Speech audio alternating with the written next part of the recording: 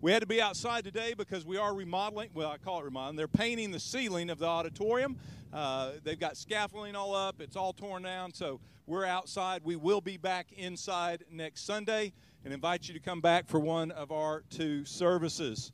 Well, as we gather today on Memorial Day weekend, I'm afraid in our nation, many people have lost what Memorial Day is all about. For Memorial Day, for many, it's I get off work next Monday or tomorrow.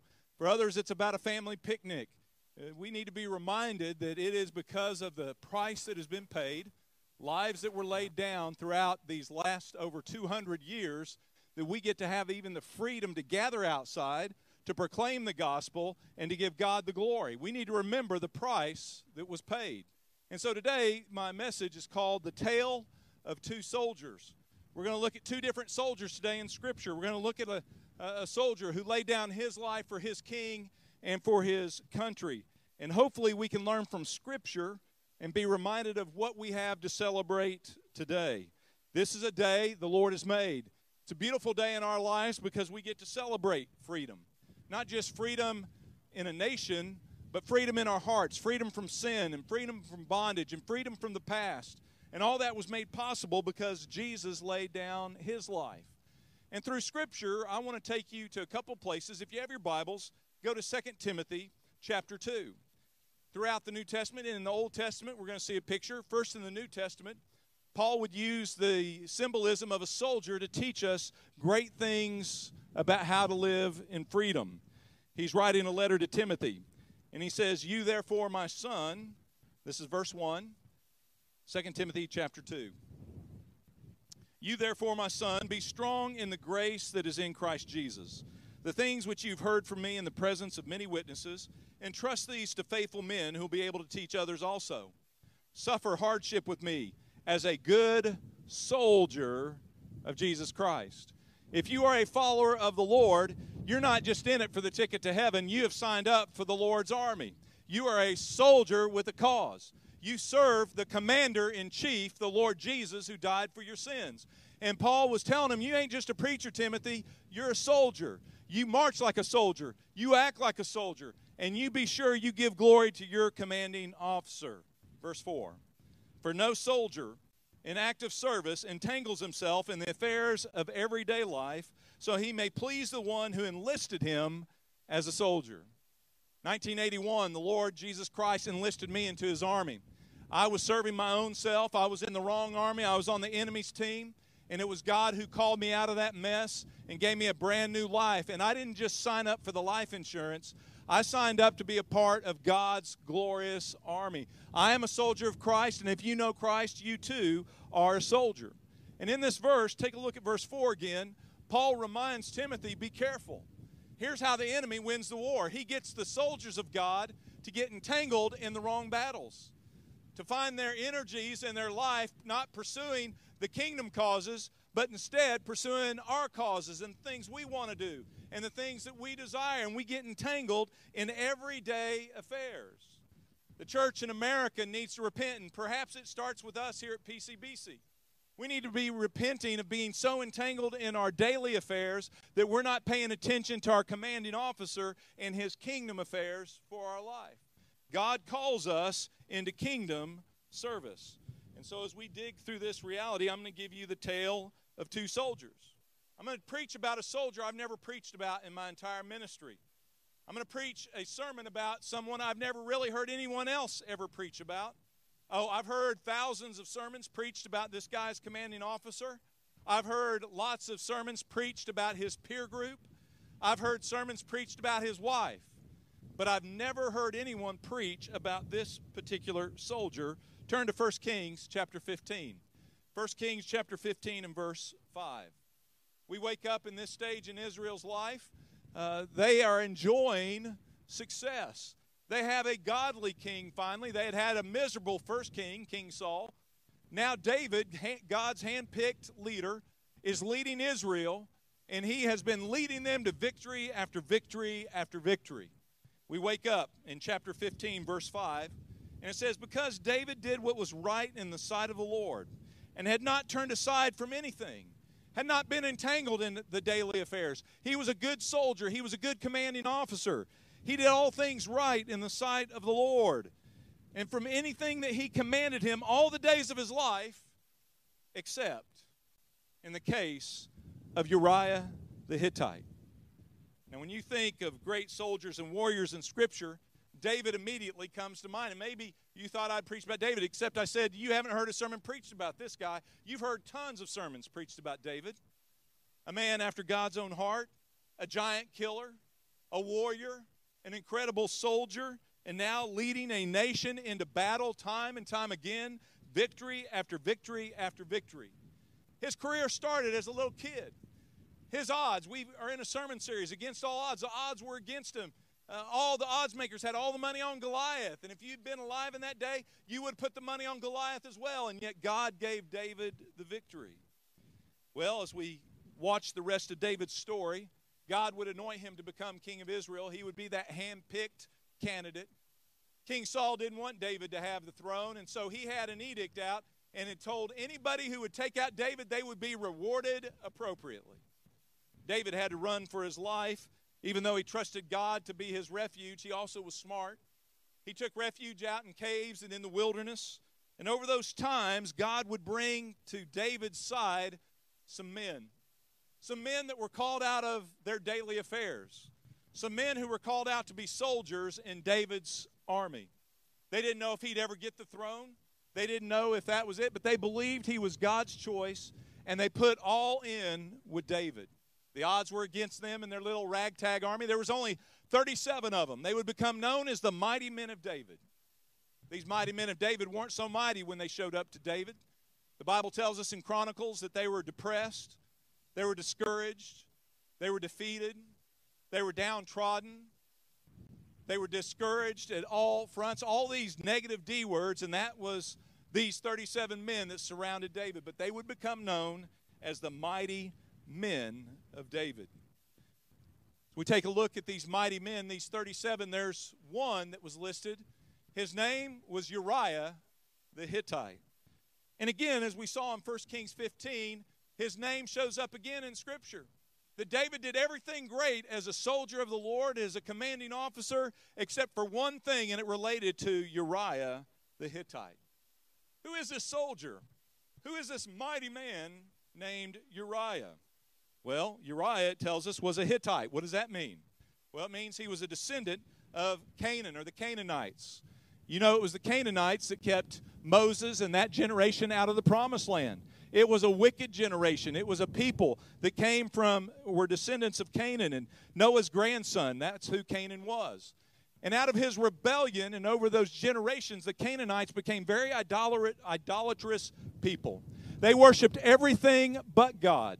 They worshiped and made up all kinds of God, all the gods of nature, and they would even sign their documents with the names of these false gods. They were radically committed to a lie.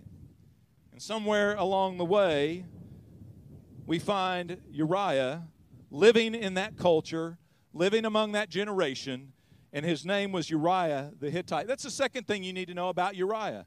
His name means light of Yahweh or flame of God. He was living in a dark time, in a dark place, in a dark culture. He lived among a people that wanted nothing to do with the living God and the truth of God. And yet God raised up this mighty man named Uriah to be a witness and a light among those walking in darkness. You, as a soldier of the gospel, have the same calling. We live in a culture today that would pursue everything but the things of God, and we have the opportunity to be the light of Yahweh, to be on fire for God, and to demonstrate that to a world that's cloaked in darkness. The third thing we find out about Uriah is that he also was a mighty soldier. He wasn't just an ordinary soldier. He was one of those mighty men. He wasn't just one of those mighty men. He was one of the mighty of the mighty. And he would be one that God would use to win many battles side by side, fighting with King David, bringing victory after victory for his people and for his God. He served mightily. But he also was a man under authority. Whenever he would address the king, it wasn't his best friend, it wasn't his pal. He would address King David and even his captain of the army, Joab, as my lords. He understood authority. He understood what his role was, and that was to serve his king, his commander, and his Lord. So what is the tale of these two soldiers? I want us to parallel in 1 Kings 15. I want to look at what we see going on and what we see going on in these two soldiers' lives, David's life and Uriah's life. We know a lot about David. We know about his history. But actually, I'm going to take you to 2 Samuel chapter 11. If you have your Bibles, let's go to another chapter, 2 Samuel chapter 11. You could read in Kings all the victories that were won, all the battles that the mighty men fought with David, and how David would become king, and how he would rule righteously, and he would do all things well. And then we get to 2 Samuel chapter 11, and we see the tale of two soldiers. It happened in the spring, at the time when kings go out to battle, that David sent Joab and his servants with him and all of Israel. And they destroyed the sons of Ammon and besieged Rabbah, but David stayed at Jerusalem. We look in on this chapter. While David has done so many things so well as a soldier of the Lord, we find that he begins to make mistakes. One soldier was fighting the enemy. Uriah was there with Joab and the rest of the fighting soldiers of Israel. We find another soldier, David, who was at home playing it safe, hanging out in the castle, playing with his Game Boy, watching ESPN, having a good time, chilling in the recliner on the throne, and should have been at the battlefront with his men. You see, David started compromising. He became comfortable. He chose pleasure over his duty. He chose what felt right rather than what was right. And David probably convinced himself like we do. Man, I love my Lord. I love serving God. But man, I've been doing this a long time. I'm faithful to Him. I would never turn my back. I won't worship these false gods. But I just need a little time off. I just want to play it safe. I just need to be a little bit more comfortable. And we begin to coast into daily affairs rather than kingdom calling. You can never take time off. You can never draw a conclusion, well, somebody else can do the fight and I need some time out of the battle. We are always at war with an enemy who comes to kill, steal, and destroy. There is no vacation time. There is no time off. There is no, hey, let them do the fighting. I've been doing it long enough. Don't you stop fighting until you see your commander-in-chief face to face. Can I get an amen from the soldiers of Jesus Christ? As we look in, we find that one was warring with the enemy. Another one was warring with his flesh. David was taking it easy, serving himself. Uriah was serving the king. David was living the good life. He was having parties, and he was eating the best food and the best drink of all the kingdom, while his mighty men and his other soldiers were risking their lives for his kingdom. One soldier understood the battle. The other one was blinded to the battle. If you were one of those two soldiers today, which soldier would you be? Are you serving at the front lines? Are you stepping into it? Are you aware every day of the battle that wages around you, or are you coasting in your faith? Are you sitting back and enjoying the daily affairs of life, or are you pursuing the calling of your king? Verse 2. David was at the wrong place. He should have been at the battle. The battle came to him because it was evening, and David arose from his bed. He walked around the roof of the king's house. Maybe he was feeling guilty. Maybe he couldn't sleep at night, wondering if any of his mighty men had lost their lives, and here he was hanging out at the palace. We don't know what he was doing on the roof, but we know the enemy had lured him out that night. And from the roof he saw a woman bathing, and the woman was very beautiful in appearance. So David sent and inquired about the woman. And one said, "Is this not Bathsheba, the daughter of Eliam, one of his counselors, somebody who was very important to him and was the granddaughter of one of his chief counselors?" That should have been enough for him to say, "Whoa, I need to look away." But then it was told him, "She is the wife of Uriah the Hittite." David, because he was living in his flesh, not living in the spirit and being where he should have been, finds himself now in a satanic trap. He caves into temptation. He caves into his flesh, And he, instead of fighting that temptation, instead of fighting the enemy who was coming after his testimony, he should have been fighting just like Uriah, who was fighting the enemy at the battlefront. David had lived his life being a man after God's own heart. Now he's living in the flesh, and he becomes a man pursuing another man's wife. And it's not like David needed a wife. He had wives and concubines. He had a whole palace full of those who could meet his needs, but he always wanted more. That's what the flesh does. The flesh always cries out for more. But it's the Spirit in us that cries out, glory to my King, not glory to my flesh. The tale of two soldiers. All Satan wants us to do is to make a small compromise. It didn't seem like any big deal. David's getting older. He's fought his battles. Hey, man, it's all right. I've got a great army. I've taught them. I've trained them. I've equipped them. They can do the battle. It's better that I'm protected here at the palace. He made all kinds of rationalizations, and that's what we do. We rationalize away the kingdom call. We rationalize God's voice, or we rationalize away God's voice, and we start listening to the voice of our flesh. That's what leads to destruction. We begin to take a day off here and another day here and another day there, and we begin to believe that we're strong enough. Yes, we love the Lord. We can relax and take it easy. You can never take it easy till you see your commander-in-chief face to face. David didn't realize that his greatest battle wouldn't be against Goliath. It wouldn't be against the Canaanites or the battle at Rabbah. It would be on his very own doorstep, in his very own heart, right there in the palace on his home front. David would cave to the lust of his flesh. He would take what wasn't his, and he would do what he thought he would never do. And guys, if that doesn't put you on your knees every day, asking for protection from yourself, I don't know what will. If David, a man after God's own heart, would go after his flesh, so will you unless you're serving the King of Kings and the Lord of Lords every single day. David now has a scandal on his hands. Verse 5. The woman conceived, she became pregnant, and she told David. So David had a scandal. He's the king of a kingdom. He's known as a man after God's own heart.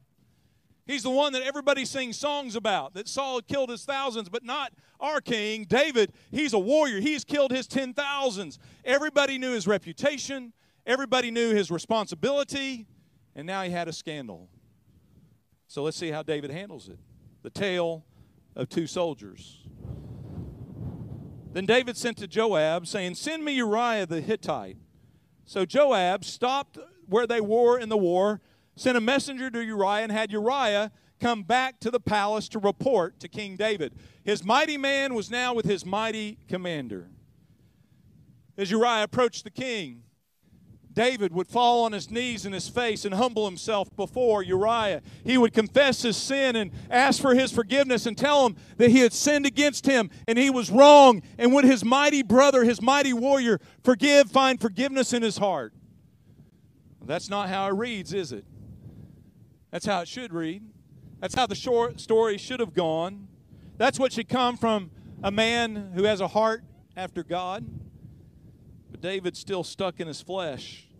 Look at verse 7. So when Uriah came to him, David asked concerning the welfare of Joab, the people, in the state of war. And David said, Uriah, go down to your house and wash your feet. Take some time off for battle. You fought beside me forever and ever. You deserve a vacation. I want you to be strong. This is a tough war. And man, just take a few days of R&R. Your wife is down there. Your wife is lonely. She misses her husband, her warrior. You know he was missing Bathsheba. He's been with a bunch of grimy, smelly soldiers in the heat of battle for day after day after day, and he has a chance and an edict from the king to get some R&R. Don't you know, I would have taken that opportunity. You would have taken that opportunity. The Bible says Uriah went out of the king's house and he received that present from the king. But Uriah, one was in the flesh, one was walking in the spirit. One was being obedient to his God, and one was being obedient to his flesh. Uriah didn't honor the command of David. He honored the command of his true commander, the Lord God. And instead of going to his house, he slept with the rest of the servants that were right there at the king's palace, and he did not go to his own house. So as we look at these two soldiers, one soldier was corrupted by his power. The other soldier walked with power. The one who had the most power in the land had the least power in his heart. The other one, who was just simply an enlisted soldier, demonstrated more power than the most powerful person in the kingdom. And you have that same power living in you. Jesus told his disciples, I'm leaving. They said, you can't leave. He said, I must leave, and it's to your advantage, because if I go, I will send you. Who? The power of God, the Holy Spirit. You have that advantage. Walk in that advantage. Live in that power, just like Uriah. And don't live like maybe other soldiers in the church today that are entangled in the daily affairs of man, but live like Uriah. Verse 9. While David was trying to be the ultimate politician, was working his corrupt tactics to try to cover up his scandal, we find that he wouldn't give up on the scheme. Verse 9, he discovered Uriah slept at the door of the king's house with all the other servants. And when they told David, saying Uriah did not go down to his house, David said to Uriah, have you not come from a journey, man? Why did you not go down to your house? I'm sure he put all kinds of guilt on him. Do you not love your wife, man? Do you not care about her? You're being selfish, Uriah. I'm sure he did all the emotional manipulation he could throw at him. And then we find a man of principle responding back. And he said this, the ark and Israel and Judah are staying in temporary shelters. My lord Joab and the servants of my lord are camping in the open field. Shall I then go to my house to eat and drink and to lie with my wife? By your life and the life of your soul, I will not do this thing. Now, what you don't hear there is he probably would have said, you know, I'd love nothing better. Man, I'd give anything to go be with my wife. Matter of fact, this may be the very last time I ever see my wife. I may not come back from war. He had an opportunity to have one more day with his bride. But Uriah was committed to his Lord. He was committed to his calling. And he didn't cave when his flesh came calling. He caved to what God's call was on his life. You see, David forgot that this was one of his mighty men. This wasn't an ordinary soldier. This wasn't an average red-blooded man. He was different. He had a power about him. He had a principle about him. He was different than other soldiers. So David tries one more time. He gets so down in the gutter that he has Uriah stay for 2 more days in his palace, and he gets him drunk. He wines him and he dines him, hoping that he would be under the influence and he would cave to his principles, and Uriah didn't do it. Remember what Paul wrote to Timothy? No soldier in active service entangles himself in the affairs of everyday life. They live in such a way that they please the one who enlisted them as a soldier. May that be our prayer today. Lord God, you enlisted me into your family. God, you enlisted me into your army. And God, I serve at your command. Don't be even like King David, who once served well, who once was a man after God's own heart, and caved to the daily affairs of the flesh. So perhaps you know the rest of the story. David can't trick him. He can't manipulate him. And so he sends him back to battle. And he realizes that if Uriah comes back from war, and he comes back to a pregnant lady, they know it wasn't Uriah's child, and the story will get out that David is an adulterer. That he took advantage of one of his mighty men's own wives. There's nothing else for him to do. Oh, there's plenty he should have done. But in his mind tells him you got one last resort. He sent a message to Joab, and he said, I want you to put Uriah at the most fierce part of the battle line, and I want you to put him in the very front of the line. And at a certain point in the battle, I want you to withdraw all the soldiers but Uriah. And he left Uriah out there on the battlefront to die a lonely, lonely death. David ordered it. David commanded it, trying to protect his own reputation. David ordered the death of one of his mighty men, all to cover his own sin. But there was a soldier. There is another soldier. Let me introduce you to a third soldier. Another one like Uriah. You see, Uriah laid down his life for his country. I don't know if they had a Memorial Day. I'm sure they remembered often those who laid down their life like we're doing this weekend. But let's don't forget, as Josh mentioned earlier, the ultimate one who came to do the Father's will, who came to this earth and left his throne, the King of Kings and the Lord of Lords, our commanding officer, who came to this earth and laid down his life, died for our sins, that we could be set free. David sent an innocent man to his death to cover up his sin. The Father sent an innocent man to a cross because of your sin and mine, that we might be free, not just remembering our freedoms on Memorial Weekend, but being free for all of eternity.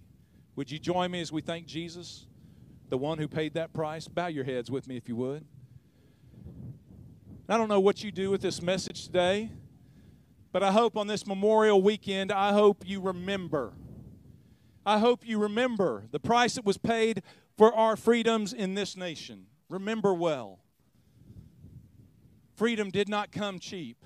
It came at a very high price. But let's also remember the one who laid down his life for us, like Uriah did for his country, like others have done for our country. What about the one that did that for all of creation, the Lord Jesus Christ? And maybe you're here today and you know Jesus, you know about Jesus, but you don't know him as your commander-in-chief. You've never surrendered control of your life to him. Oh, you've been a member of a church maybe. You've gone to church. You have a Bible. You showed up on a Sunday. That's awesome. But is he your commander-in-chief? Has there been a time in your life where you said, God, I've been in charge, but I give you control. God, I repent of my sins, and I ask you to take over this life.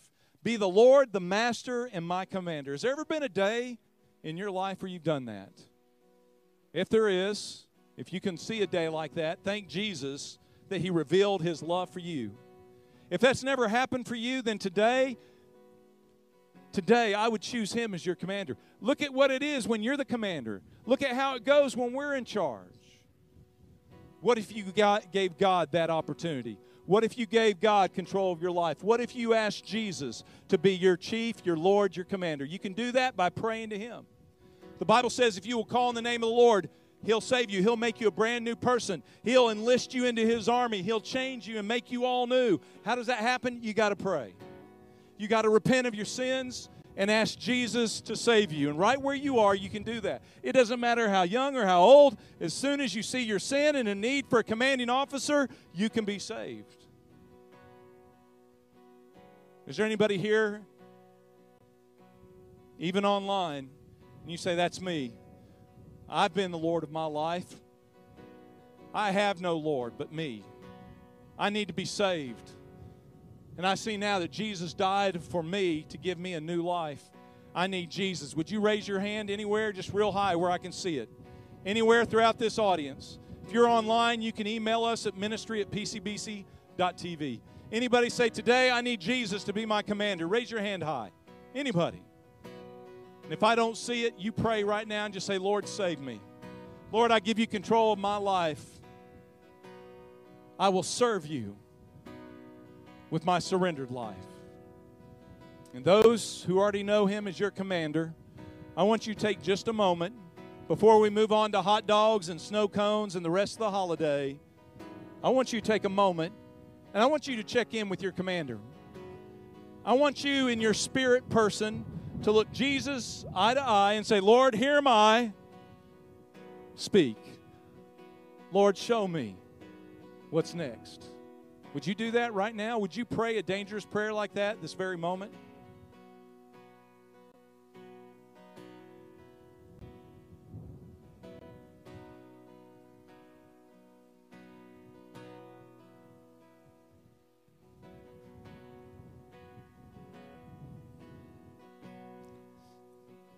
Lord Jesus, thank you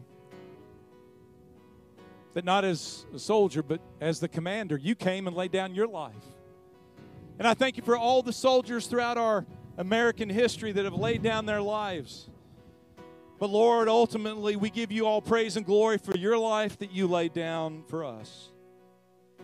God, now, as your enlisted soldiers, protect us from the everyday affairs that we face, and God, keep us focused on your kingdom calling. Lord, may we be like Uriah, also a man after your own heart, but one who was the light of Yahweh in a dark world. God, may we be that today and in the days to come, for we ask it in Jesus' name. And all God's people yelled at the top of their lungs.